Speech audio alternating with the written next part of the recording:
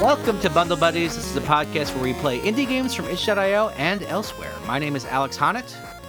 And my name is Eric Taylor. And our producer is Matthew Haddock.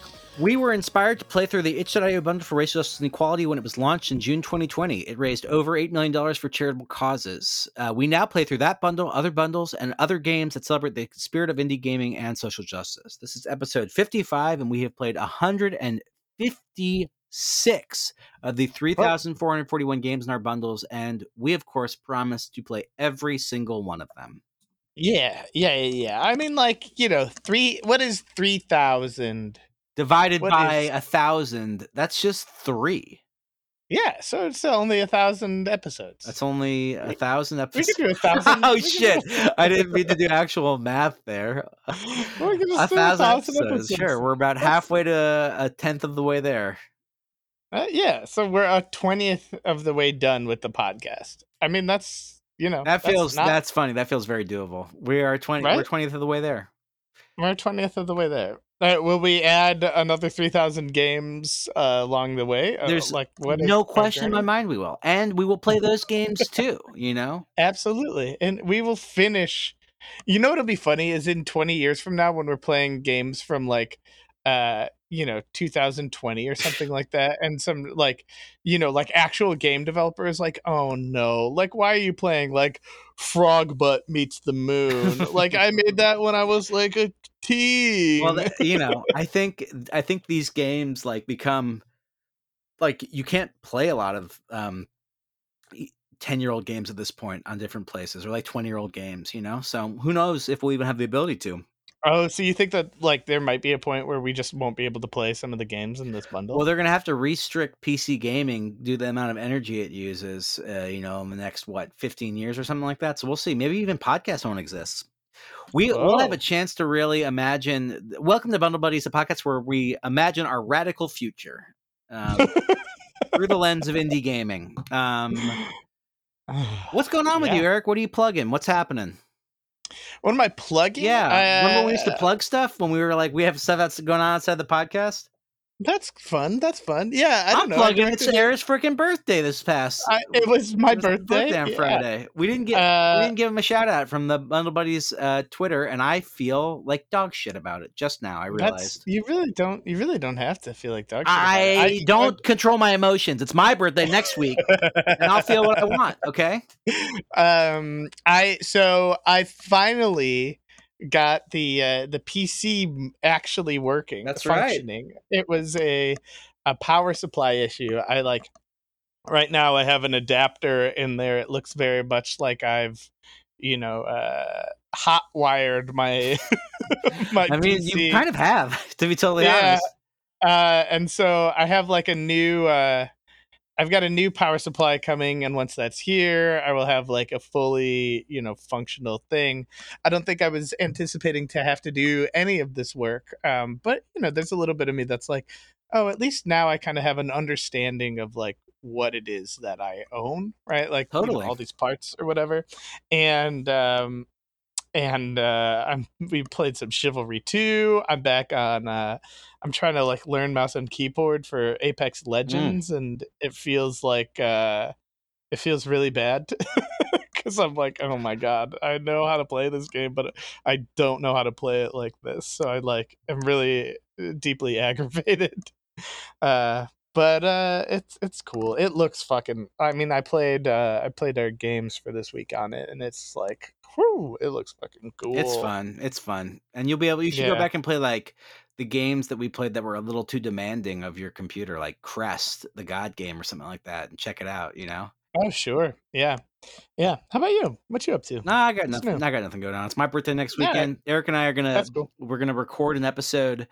We're running back from wine country where we're going to be with our wives to record an episode. So get excited to hear us in a couple of weeks. A little hungover. a little hungover, talking to one of our favorite game designers of all time.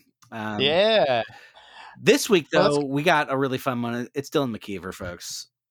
She is the best. She's so funny. So stoked. She's a fucking comedian. You can find her on Twitch and Instagram, and if you're not following Dylan, you're missing out. You want to talk about the cause this week? Yes, our cause is Trans Lifeline, a trans-led organization that connects trans people to the community support and resources they need to survive and thrive. They envision a world where trans people have the connection, economic security, and care everyone needs and deserves, free of prisons and police. Translifeline.org or at Translifeline on Twitter. We've donated to them a number of times. They're a wonderful cause. We strongly recommend you donating. And if you do donate and then shoot us a note that you did, we'll give you a shout out on the podcast. Ooh, yes. This is a fun one. This one's a hoot. It's a hoot and a holler, and we'll get in there. Let's get in there. See you on the other side.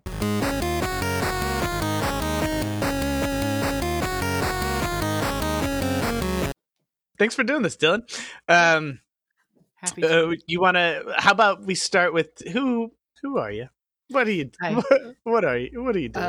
I'm Dylan. I do a bunch of things. I make the videos. I do comedy. Do some illustration and music, and I play some video games sometimes. Yeah. Thank you for doing this. Do you have a like an early video game memory at all? Like, do you remember like one of the first times you played? Yeah, I mean, I do have memories of the very first time I played video games, which was at my friend James Harper's house because his dad had gotten him an Atari. So like really old school. Oh wow. Yeah. Jeez. And I don't remember. I mean, the games we were playing then were barely games. You know, like moving dots around like a but like also still very like I remember I played an Atari at like somebody's house at some point early on, and I was like I don't remember knowing what I was doing, but still being fascinated by the fact that I like had thrilling. I don't really remember the exact games we played. Later, like he got I think it was like the first Nintendo. And there was like a soccer game on that where you can play against each other, and that was like really fun. I don't remember what it was called though. And then after that, I had a Sega. I was a Sega kid. Nice. There's an alarming trend, Dylan, that I'm noticing is that Eric only brings Sega kids on the podcast. Yeah. Gang up and get radical on my ass, and it really is just. Well, Alex kind of pointed out that I'm that like sort of my identity or my understanding of coolness pretty much stops at like 90s cool kids, so like which I think is like pretty much defined by like that was the Sega kind of aesthetic. You know, defiant kids and Gushers commercials. Like, it's a good time. These are our snacks, Mom. I don't think anything's gotten better since then. So it's true. It is sort of the peak of Western culture, if you think about it. I don't think Eric knew that I was a Sega kid, but no, I don't think so. I love Sonic. I had like 3 Sonic games, you know, or the one where it like went into the other one. Oh yeah, I remember that. I remember renting it, and I only rented like the one that you couldn't put it. I don't know. I don't really understand what was going on there. Right. I know that they were trying to do something, but I don't know. I think like one of them like allowed you to play one of the older games as Knuckles or something. Yeah. Okay. Alex, remember. You could slide it in. You could slide it in there. I wasn't a Sega kid, so I had like massive Sega kid envy. So anything that came out, I'd be like, you know. Definitely trying to figure out what's going on with it. Yeah, exactly. I've got to get into a time machine and tell my like 8-year-old self that that's actually what you're supposed to do with the video game. I'm a huge fan of that concept in general because that almost feels like some kind of weird parallel Soviet track for video games. You know what I mean? Of like, you know, to modify the game, we're not going to create a patch update. We're going to give you a physical object that you connect another object to that then modifies the game in some way. I truly love that. I love it too. It was very fun and novel. I also had a Game Boy growing up, which is great. Oh, yeah. Nice. And I mean, Game Boy had such great games. They started out basic, and then it's always like astounding to see like what they can do on the same system. Yeah. Because by the time like Wario Land came out, I was like, this is incredible. And so like complex, and you know. I don't know if I played Wario Land. Oh, it's so good. Was Wario? Do you play as Wario? You're Wario, and I remember like it was just exciting because I'm so used to like Mario where you jump on people and you can just like slam through walls as Wario. And that's rad. Yeah, it was basically just like linebacker through your opponents. The art too. I mean, like Wario now, like so many Nintendo characters, has become very smooth and, you know, sort of like Hollywood. But back then, he was like kind of like he was really weird. Indie. He was gritty. No, it's just like he was like it was so much more jagged and pixelated and like very ugly and not like sort of like smooth, like, oh, that's an ugly face. Like this is like a scary looking guy kind of a thing. Yeah, I remember being like so excited because I'm like they made a whole game around like a joke character. Yeah, absolutely. The bad guy from Super Mario World 2 or something like those Mario games on the Game Boy are sort of like I probably have played those more or as much as any video game in my entire life, and I haven't really done any interrogation about like how good they were. We don't really talk about them on the podcast or anything like that. No, but they were so I good. had that. Okay, there was one where you had to like get different coins, right, in order to get your city, your like Mario Land back up. I don't know what Super Mario Land 2, and that's the one in which Bowser. That's the one in which Wario is the big bad guy. Oh, okay. I played that one, and that one was cool. I don't really. Yeah, I've got nothing. I remember playing it when the last season finale of The Simpsons came on, right, where Mr. Burns is shot. Like I have a very distinct memory of playing that that Mario when that happened and being like, I don't know who shot Mr. Burns. I was playing Mario. Well, I was the same way. Pause it. Yeah, you enthralled. I was the same way with the OJ verdict. I was playing Super Mario. when the USSR fell, I was playing Super Mario Land. Yeah, at every juncture, key moment in the 90s. Beautiful. What a great way to be alive.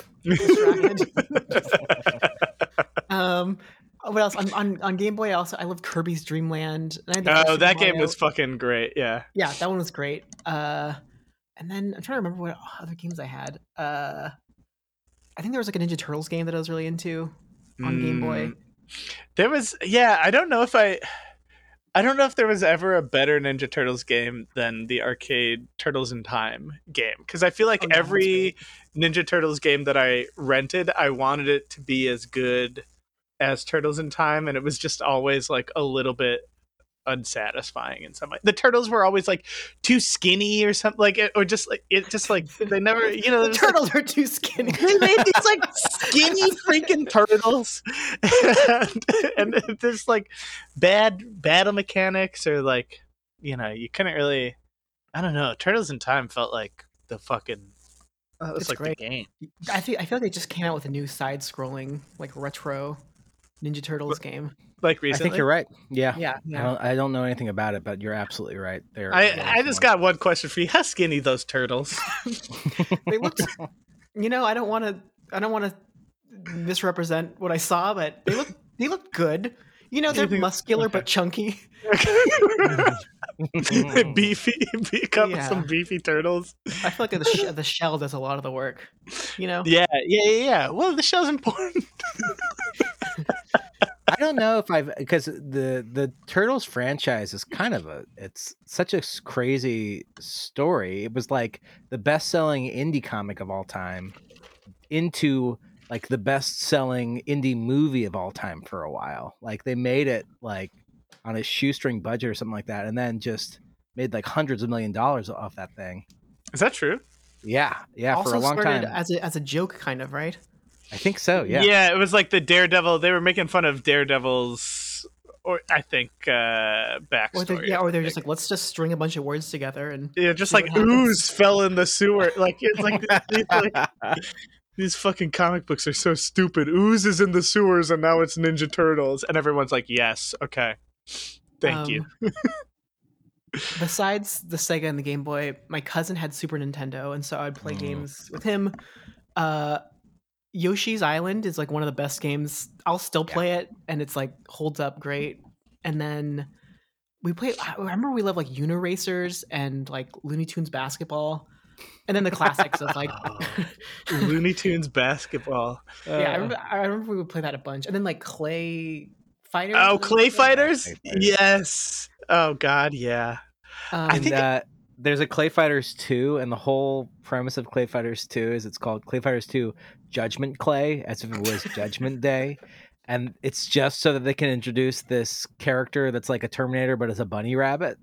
And the cover is this like badass looking bunny rabbit that says Clay Fighter 2 Judgment Clay. I played it recently, and it's like basically unplayable. It's like it's so hard to play and like not fun at all. I think that's one of those games the way it should be. that we kept seeing at Blockbuster, and I was like, I really want to play it, and it was always out, and then we finally got it, and the cartridge was scratched or something. Like we just couldn't play it. Like it was like we rented this game and then we could not play it because somebody had like fucked up the cartridge because people, I don't know, apparently wanted to play Clay Fighters 2 so much. I don't know if I ever got a chance. I don't think I did either. But I want to speak about fucked up cartridges because my cousin's stepdad he would like do work business travel in Japan, and one time he came back with 2 like Japanese video games, but they wouldn't fit in the Nintendo, and then we saw that like they were. Wait, you saw it? No. We. Oh, okay. We looked at it. We took a look at it. We saw that. Yeah. We saw that. We saw it. I was like, you started sawing it to get it to fit it. Like it came in a Super Nintendo box, but we saw that like there were these like pins that like were not aligning, and so we like drilled holes in the cartridge, and then it worked. Oh fuck, that's awesome. That's incredible. So I love that you were like, no, we didn't saw that. We drilled it. We drilled it. I have to correct you, Eric. He had a Ranma and a half fighting game that was pretty fun, and then It's like a manga, I think, where there's like a panda and there's like a boy and a girl, and they can like turn into each other. Oh, that's cool. And then all these like goofy characters, and then there was like a Gundam game that was really fun. Oh, cool. That's you cool. can sort of like upgrade your weapons, and it's kind of like a side-scrolling thing. Japanese gaming too, so. Is just like the kind of the final frontier of like there's so many games that I tapped into it sort of like crossed over here in the US a little bit, but the new Dragon Quest 11, Echoes of an Elusive Age. It's like Dragon Quest is like the biggest game in Japan. They have to like cancel school and work on the days when the new ones come out because otherwise the society will just grind to a halt. And playing it, there's just like so much stuff where it's like I can tell that this is a big deal for someone, but I really don't understand what's going on at all, short of it just being like a cool JRPG, you know? Yeah. It's just like a whole parallel world over there of gaming that I do not understand at all. It's a whole new world. I remember we were playing those Japanese games. It was all in Japanese too, so we didn't know what we were doing, or like for the Gundam things, there's like menus and like prompts and stuff. Oh, and, like, I guess this one. But okay, and then besides that, I grew up next to my best friend across the street, and he had an N64, and so we would play. He would like beat games, and then I would go over and like play them through. So like I played all the way through like Ocarina of Time and Majora's Mask on that, and then we played so much Smash Bros. Did you have what was your character? Did you have a character preference? Donkey Kong or Kirby? Donkey Kong was great. I like that smack in the floor thing. Yeah, it was fun to have played like all of Donkey Kong Country, right? And which is like fairly, it's like, you know, you jump on things like, and then to suddenly have this dude who's got like these beefy arms. You couldn't ever use his beefy arms during Donkey Kong Country, and finally in Smash Bros they unlocked his like ground pound and that sort of stuff. So good luck. And then now I don't play that many games now because I have a problem where I can't stop. Oh yeah. So like I'll pick like certain games where I'm like, I know I will find a console and play this game. So I did that with like I did it with Breath of the Wild, and then for a while I was like into like the God of War games and like Uncharted. Oh yeah. But I won't do anything else, and like it becomes a problem. So I don't know. I have no restraint. We talk about that on this podcast. We do talk about Yeah. I mean, one of the jokes I had was that I like while I was playing Breath of the Wild, like I would just eat this like family size box of Cheez-Its like on the floor of my bedroom while Link was eating these like surf and turf like curries and like these incredible meals, and I'm like, Link's eating way better than I am. Like, I looked down at myself and being like, this is awful. But just like 12-hour runs of Breath of the Wild. Yeah, that game is so good though. I haven't played it. It looks pretty. That looks like a game that is like tailor-made for addictive personalities, right? Like it's just sort of like beautiful and compelling, and just you can kind of just get lost in it for long periods of time. Yeah. So I'll like try to pick I know I need to play this game, but I don't have any consoles or PC games at the moment. I think that's good for you, dude. It's a massive waste of time. It really is. I love it. This is a video game podcast, but right now I am dabbling with 2 games that very much speak to my specific compulsion for video games: the XCOM games, and I'm playing the Banner Saga games right now. And those are just so good. But I've played like 12 hours in the last 3 days or something, Yeah, that's what I'm talking about. I should be looking for a job. There's a million other things I should be doing right now. It's so good. Go ahead. During the beginning of the pandemic, I borrowed same cousin's Switch, and I downloaded Hades, and I played that like constantly. Game's great. Which is fun until I'm like, what am I doing? I don't need to win on. I don't need to upgrade every weapon. And how did you feel about that, Dylan? Did you feel like Hades specifically? Because with that game, that was the first game I played where I was like, I might try to like 100% this. Yeah, you know what I mean? Like it felt like this is fun enough, and I'm sort of interested enough in what's going on and the relationships and stuff like that I might try to do everything. I mean, all the voice acting and story stuff was incredible. Yeah, and also like how it was structured. I'm like, how do they do this? Where they like can sort of guess when I'm going back, and like the I beat it on like with like several different weapons, and then I was like, I don't know if I can keep doing this. And did you make it to the end? Like did you get like one of the endings? Yeah, I mean, I beat Hades a few times. Yeah, and then I got to the point where you have to like start making things harder for yourself with like the menus, and it was like too confusing, and I'm like, I don't know. That's the perfect time to hop off that game, to be totally honest. I think so. Because it's like you start to see the rails a little bit more at that point. They can't really like. Mm-hmm. That's when it like plugs in for like another kind of person. Yeah. You know. Yeah. I've never sexy. I don't know about you guys.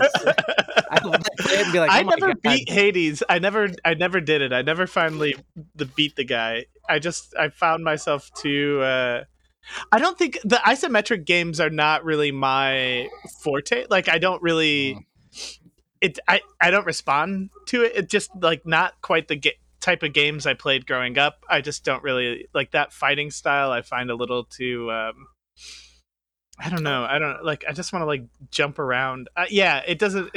It's not.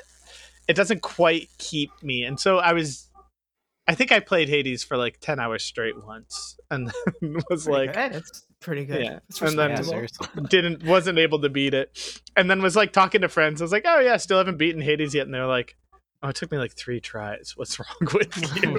No way. Oh, okay. Shit. I grew up playing a lot of Diablo 2, so there was that connection made. You know, I'm like, I'll do the same thing over and over again.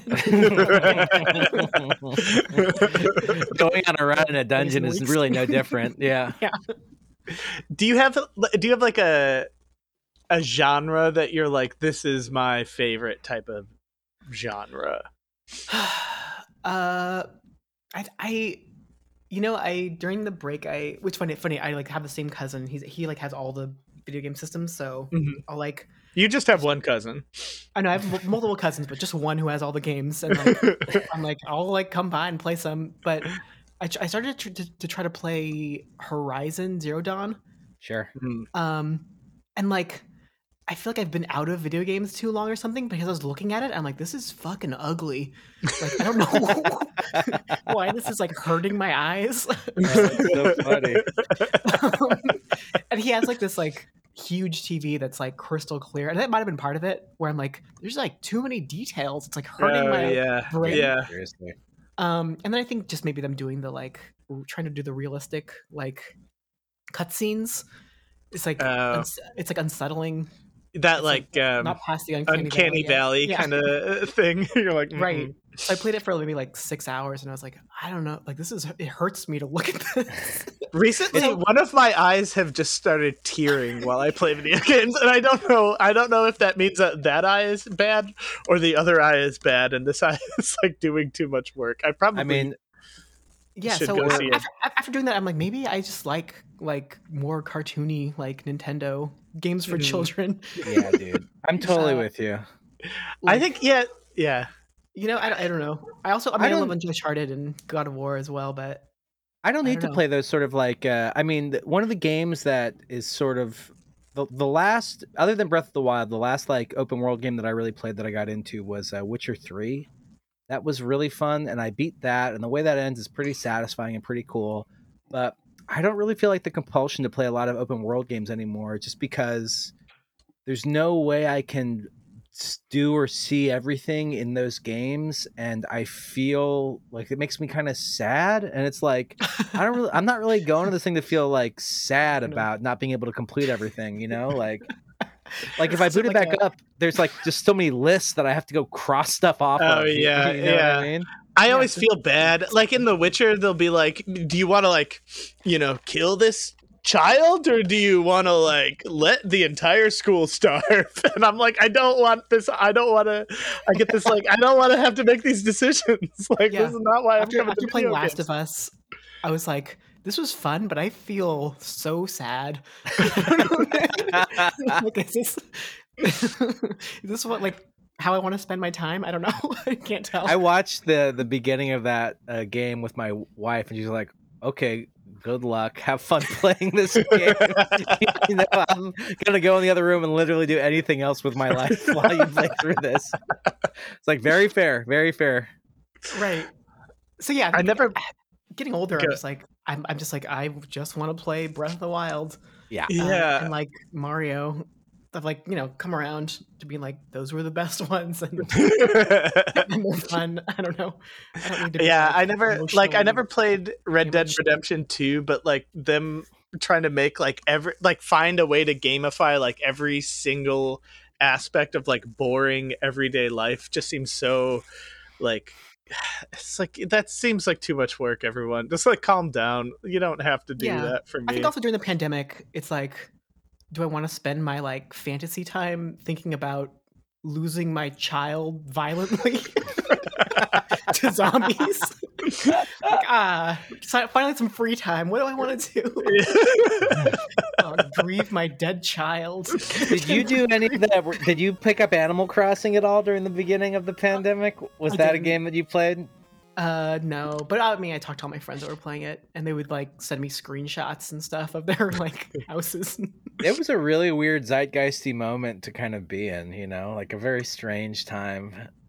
I mean, I'm always amazed at how great Nintendo is at like keeping like bringing things into the real world and like actually connecting people, which I feel like PlayStation and Xbox have like no interest in.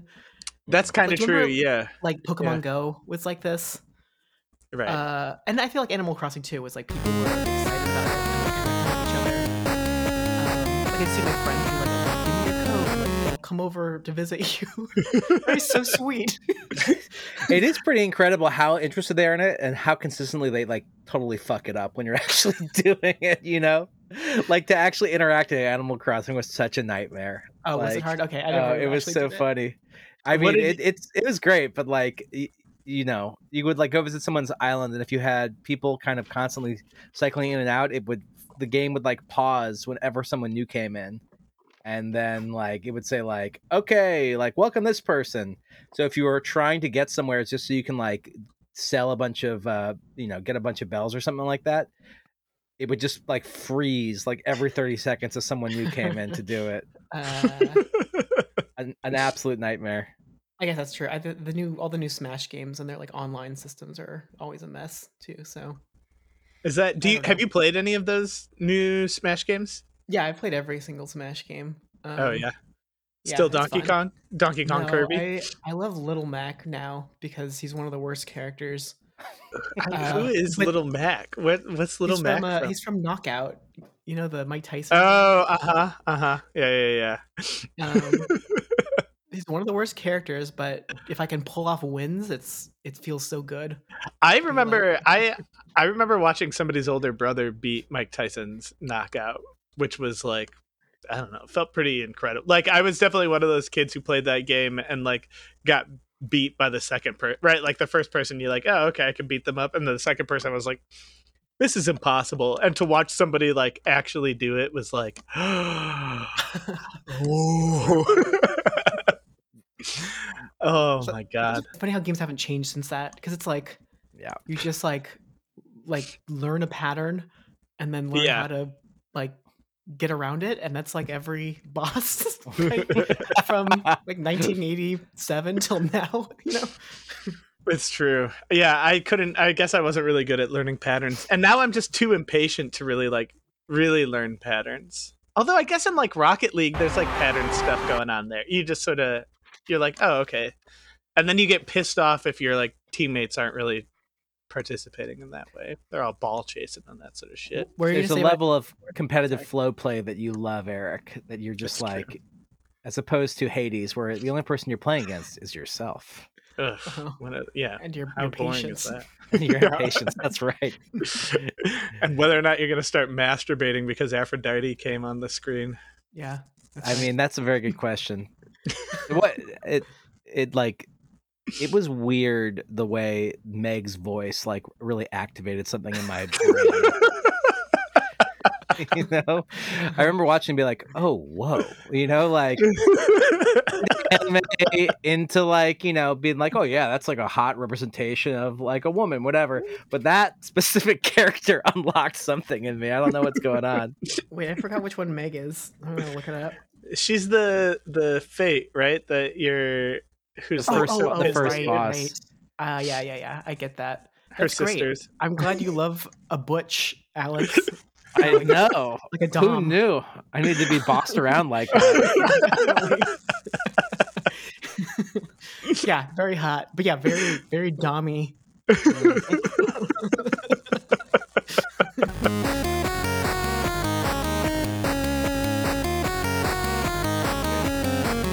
Okay, so this week, as every week, we played 3 games. They were What Comes After, Can Androids Pray, and Hidden Folks. Kind of an interesting smattering of games this week. Dylan, did any of them speak to you specifically? Do you want to start with any of them? Any preference where we begin? We can start with What Comes After. That sounds great. What Comes After is from the Palestinian Aid and World Land Trust bundles. It's developed by Rolling Glory Jam. It's an interactive fiction, adventure, 2D casual exploration, story-rich game. From the creator of Coffee Talk in collaboration with Rolling Glory Jam, the creator of Rage and Peace, What Comes After is a short experience, a heartwarming story, and a love letter to all of you who think you're a burden for other people.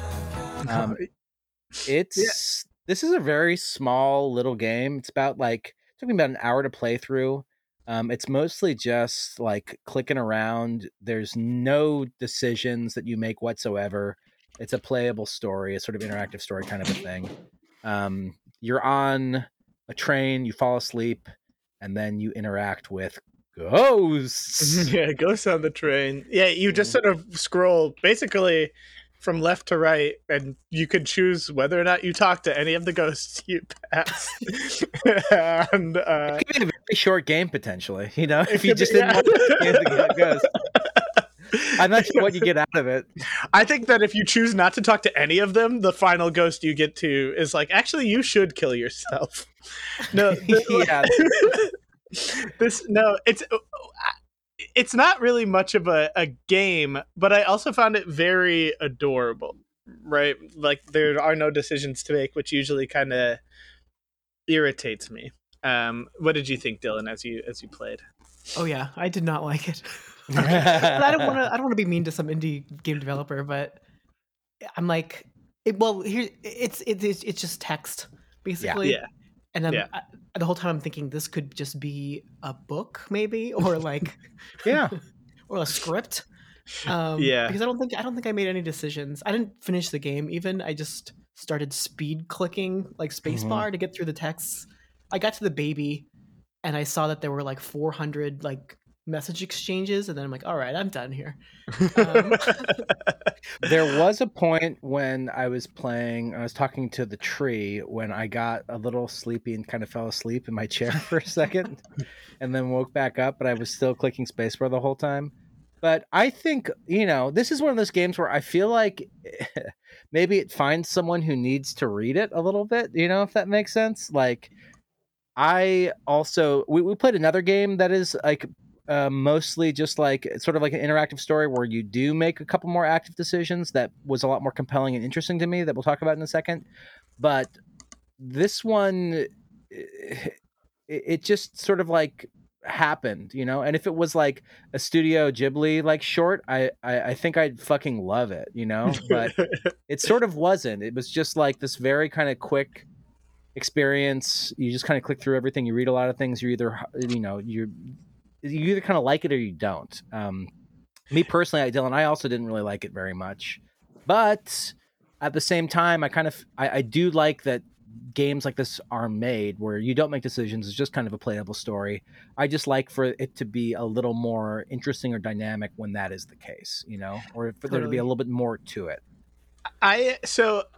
What I did like about it was as you keep going, the ghosts, you go from like human ghosts to like animal ghosts to like trees to like plant ghosts, and I thought the art was well done. Like as that movement sort of happened, because it stayed very in this kind of like, human like animation of humans, and it was monotonous. I was like really excited when they were like, you can actually run.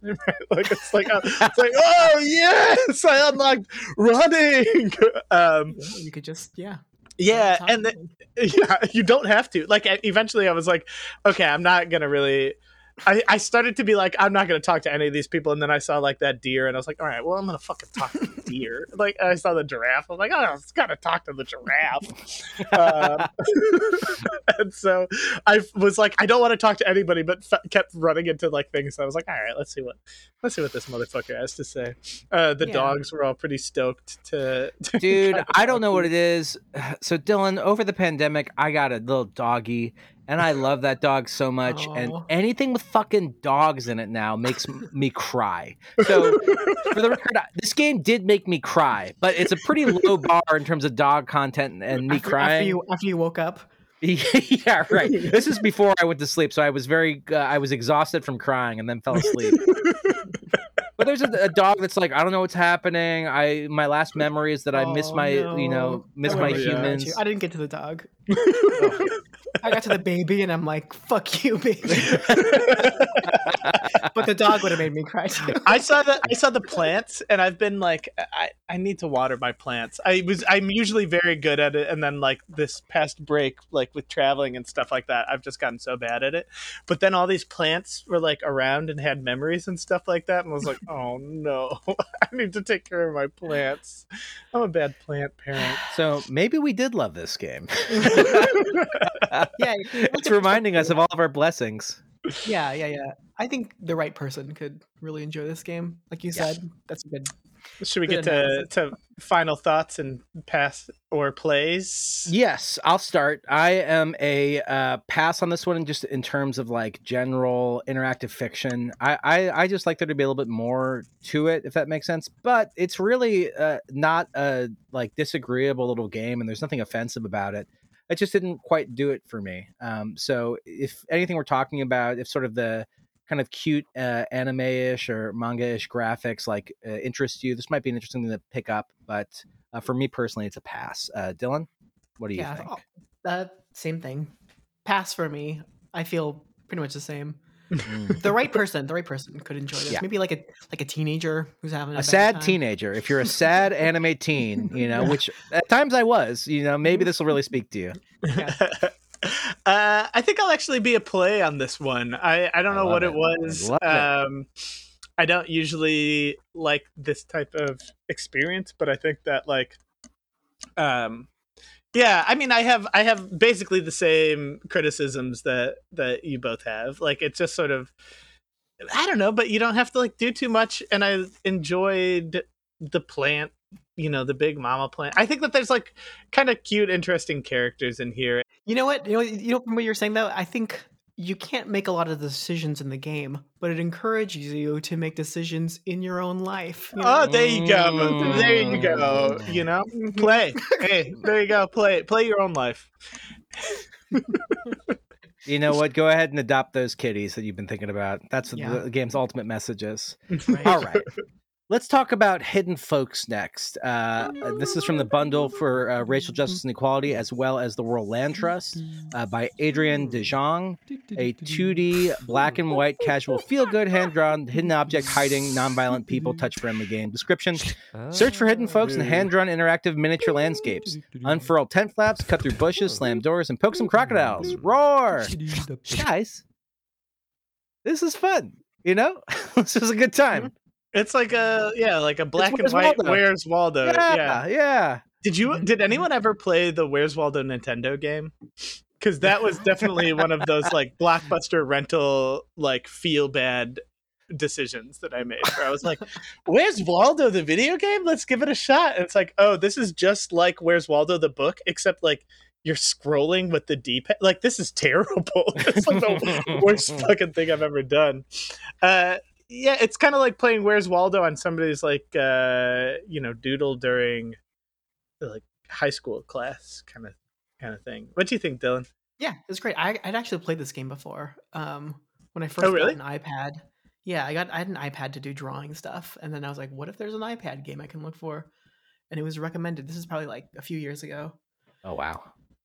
Great. Yeah, it's a great game. It's fun. I think would be great for kids also. Yeah. Yeah, definitely felt like a kid's game. Yeah, it looks great. All the sounds are fun. Mm-hmm. Oh yeah, they're mouth sounds. A lot of good mouth sounds.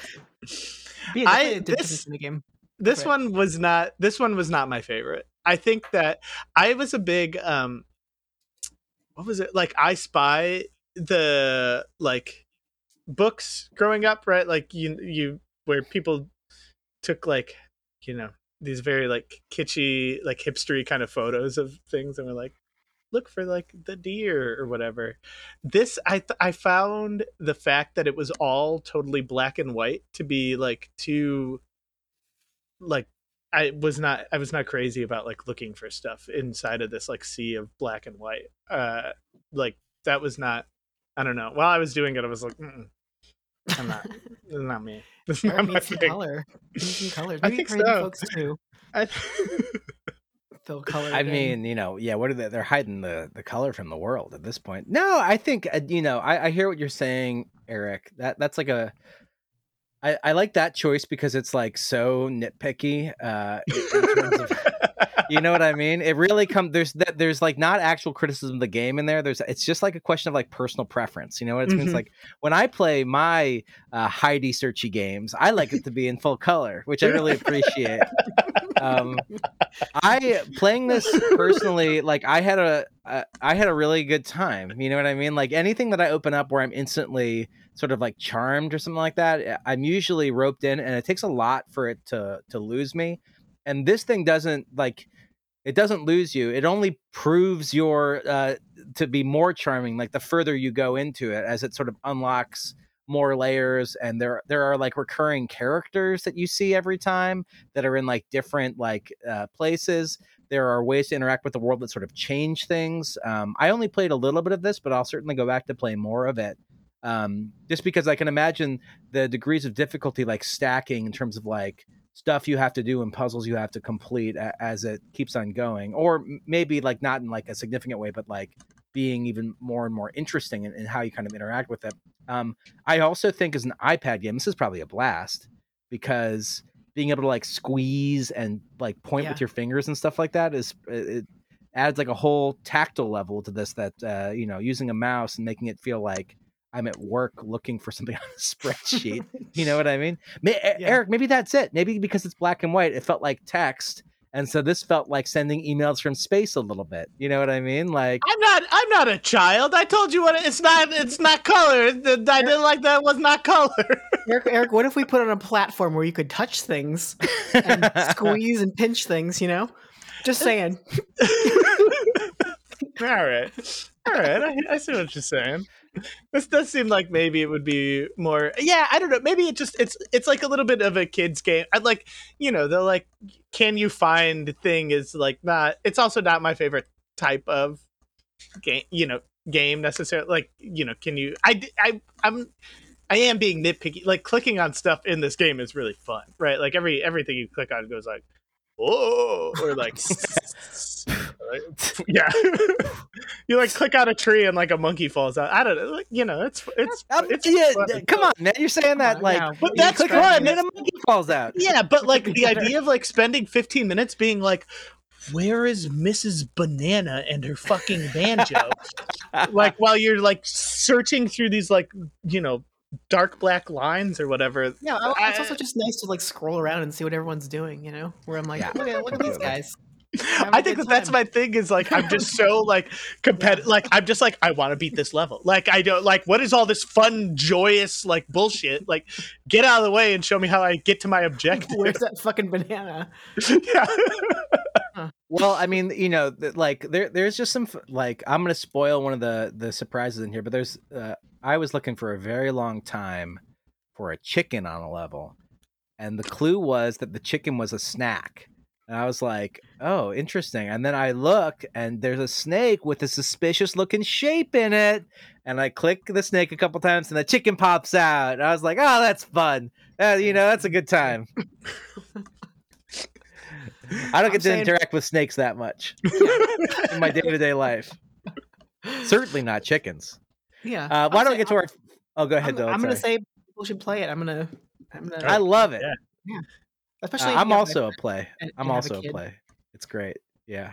I could like, this is a game when I picked it up, it's the right kind of game that my wife really likes. She loves things like this, like kind of puzzly things where you can like look for it. And I started playing, I was like, oh, I think Katie's going to like it. And sure enough, she kind of wandered in later when I was playing it, looked over my shoulder, and was like, oh, is this the game you said that I was going to like to play? I was like, yeah. And she put the headphones on and was like, okay, yeah, this is fun. I'm having a good time. And we found stuff together for a couple of minutes. We had a good time. And then she bossed me around, and I got turned on.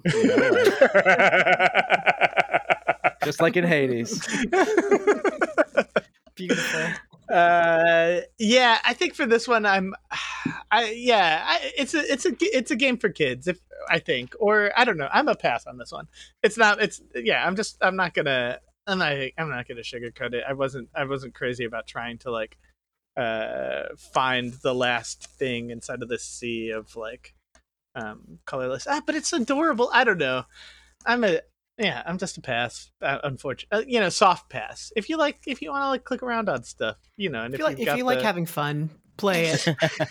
If you want to destroy someone and are ultra competitive, Dylan, I'm loving that you and I are on the exact same page for all of these games so far. We'll see if that goes through the last one. Okay, we've got one final game. That is Can Androids Pray, Red Edition, from the Racial Justice and Equality Bundle.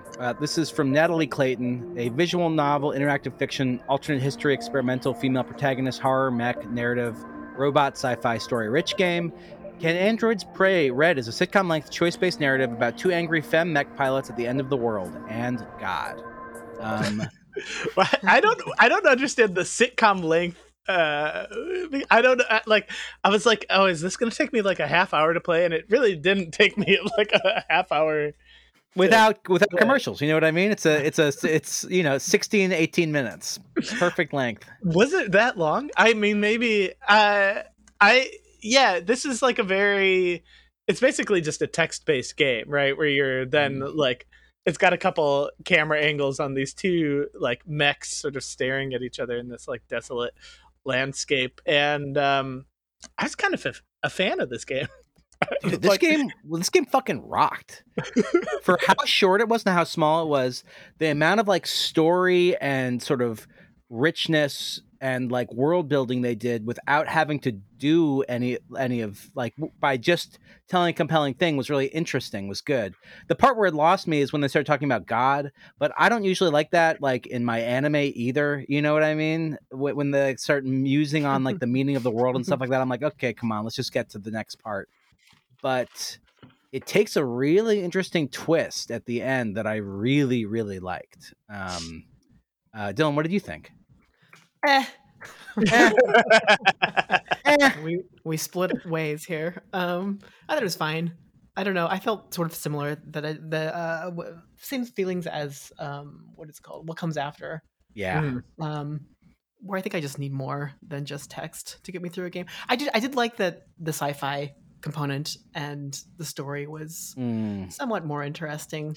I think one thing that I liked was the length of it. Like, I feel like we played a lot of text-based games where people are just like, oh, since this is text-based, I'm going to write as much as I possibly can. And you're like, all right, fine. And this was just sort of like, I feel like for a text-based thing, this was like just the right amount. It was like, totally. You got in, you got kind of what the story was. It's the end of these two people, question marks, lives, right? It's a very... Hearing you guys talk about it makes me appreciate it more. I'm like, yeah, you know what? Good length, nice little story you get into, and then you're done. Yeah, it doesn't really. It's not gonna like. It's not gonna take your entire life. It's not even a full sitcom length. I don't know why they called it that. Without the commercials, dude. You cut out the commercials to the same length as the sitcom. I mean, did you watch some commercials in the middle of playing? Because that's what I did. I did. I pulled away for a little bit. Yeah.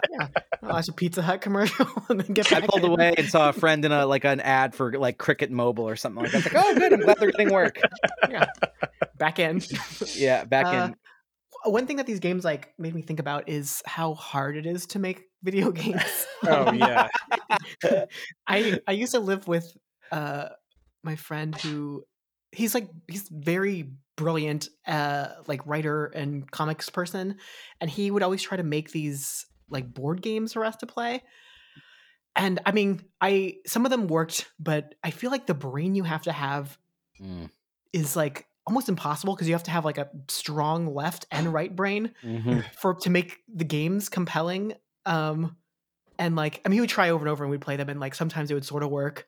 All the concepts were great and the art was great, but it's so hard to like combine these two like because I feel like gaming requires like this like creative like arty like poetic mind, and then this like super like mathematical like logical side. I'm guessing they usually split those jobs up in like bigger games because I don't know. That's what I think when I see these games. I'm like, this person enjoys writing and wants to focus on that, but then it's like, how do you make it compelling in this? And I guess that's, I think, like a really good point. And one of the things that surprised me in this one was that, because usually the writing in these games is bad. Like, I'm just going to say it. Like, a lot of the times you play it and it's like, there are things that are fun for other reasons. And some of the games we played as part of the bundle where it's like, well, the writing's not good, but I did like how horny it was. You know what I mean? Or like, the writing's not good, but and yet I could really tell how excited this person was to communicate this thing, and that actually came through in the writing. So even though it's not good, it was fun to like participate in this world they created because they were so in love with it. But in something like this, it's like, oh, this really feels like a playable short sci-fi story that I could read in like some kind of collection. You know what I mean? Where it's like there's the two mechs opposite each other on Mercury or something like that. We learn a little bit about like the larger world of what's going on right then, and then it kind of like socks you with like this larger question of like these two things, realizing like, are we robots? Like, we don't know, you know? Then now my question here, I do have a spoiler question. So I'm wondering if in the last frame, like, did you guys make the choice to open your cockpit at the end? Yeah. So I did too.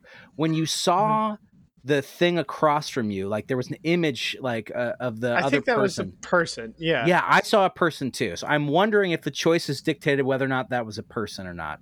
I don't feel like I saw a person. I opened the cockpit too. I feel like it just faded to black. Maybe I was falling asleep as well, though. I guess what's funny is like, yeah, I don't know whether or not, like, I wasn't sure if the art there was like, yes, 100%. I couldn't tell either. Right. I was like, I think I'm seeing a person right now. I don't know if I'm seeing me or I'm seeing my, a person across the way. But there was also an element when it said femme mech pilots at the end of the, like, I was like, oh, this will be interesting. I wonder if this will be kind of like a queer game or something like that. They'll be like exploring an element of like gender identity or something. And I didn't really get that from this. But no, I also, as a straight white guy, might not be in tune to specifically what elements of it there were, Yeah. I also was like, oh yeah, okay, sure. I mean, which is kind of cool too, right? To have a thing that's just sort of like, yeah. These are femme mech pilots. They're like, oh, okay, good to know. That's for my the image in my head. That's great. Okay, so final thoughts, pass or play. Dylan, why don't you kick us off? I would probably pass, or I don't know. Now I like it more. Maybe give it a shot. It's short enough. You guys brought me over a little more. As a sitcom length thing, you know what I mean? You can either watch an episode of Cheers or this, so make your choice. Yeah. You guys definitely brought me over. It reminds me, I was just listening to LeVar Burton Reads the podcast, and there was like a story that was pretty similar about like mechs deciding on what they want to do with their lives. But yeah. I'll go with play this time. I think you guys. Wow. Yeah, we did it. We did it. I was ready to say no. We brought her over. You guys made some good points. So, what about you, Alex? You want to go? I'm definitely a play. I mean, this is like we played a lot of interactive fiction and visual novel as part of the podcast, and this is like one of my favorite ones that we've played so far in that genre. It's quick, it's easy. I found myself kind of wishing there was a little more to it, to be totally honest. But that's a good thing. You know what I mean? I can't fault a game for making me wish there was more going on with it. Yeah. I think I'm also a play. I think in terms of like, as far as text-based games go, this had more visual. This was like, if you're somebody who's not developed a lot of games, this is maybe a really good example of kind of like what you could do after you've tried to make a text-based game, right? Like this, it sort of just has a very still kind of like 3D image and gives you a handful of camera angles from that, as well as like some text-based elements to it. So like this seems like a really good like I've made some text-based sort of stuff, like what is next? And this is, I think, a very clever way to sort of do that. So I think they did it a lot with a little in this, and like I said, it's the perfect length. You really don't want your text-based game to be much longer than this. There is one element that bothered me, and this failed one of my tests. Okay. Which is that if there is a game, or if the story is set in a future, you know what I mean? Like in the future, if it refers to a piece of media that happens during our lifetime, I don't like that. I would much rather it refer to like something, the Bible, but then also like 1984. They're like, oh sure, like yeah. The Venus place is just 1984. So it's not very good here. I'm like, couldn't there have been something else that like during our lifetime? yeah, I agree with that. Where they started talking about like, remember when we read the Bible back in training, and I'm like, what? The Bible. Exactly. It's like if in like Star Trek when they talk about the Beatles and you're like, they haven't done anything since in the 3,000 years in the future this is supposed to be set that was better than the Beatles or something like that. Okay. That's true. They should be talking about the Smashing Pumpkins. Thank you. Yeah. Well, great. Yeah. Fun. That's the end, right? Yeah, that's the end. Dylan, this was great. Thank you so much for being on the podcast. Yeah, what a pleasure. Thanks for having me on here. Great, great. It's a great time. What's up? Can you let us know, like, where do you want folks to find you online? Where can they find you? Are there any projects coming up you're excited about you want to plug? What's going on? I'm on Instagram as Deemakes, Deemakes. And then same on TikTok with an underscore at the end. I'm making videos and doing jokes and... yeah, those are the main places. Nope. Start thinking about projects that I'm coming. I don't really have anything going on. You know, it's COVID. I can't go outside except for to drink a bunch every 2.5 weeks. I can attest to Dylan is very funny online. You should follow DMakes. Everyone listening. Absolutely. Cool. I'm checking out your TikTok right now. Excited to dive in here after we get off. Dylan, thank you so much for doing the show. Yeah, thanks for doing it. Thanks for having me.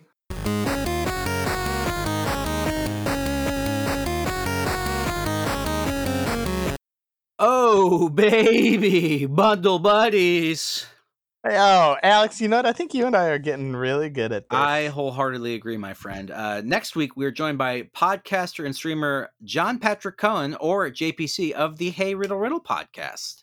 Ooh. Oh, we're playing some games, folks. We're playing Kids from the Racial Justice and Equality Bundle by Playables, published by Double Fine Presents, a short black and white playable animation.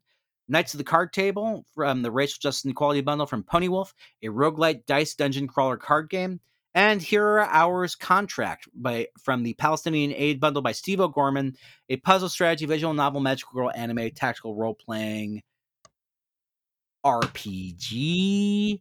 Like and subscribe to us on Apple Podcasts. Leave us a review there, please. And track us down on the web at bundle_buddies on Twitter, or at our website, www.bundlebuddiespodcast.com. Woo! Ooh. Alex, I love you. I love you too.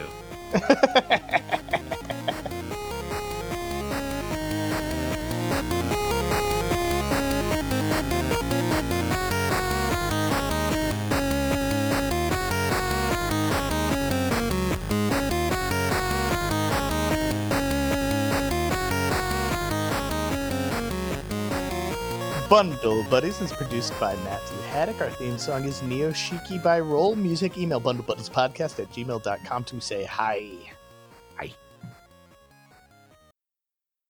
RPG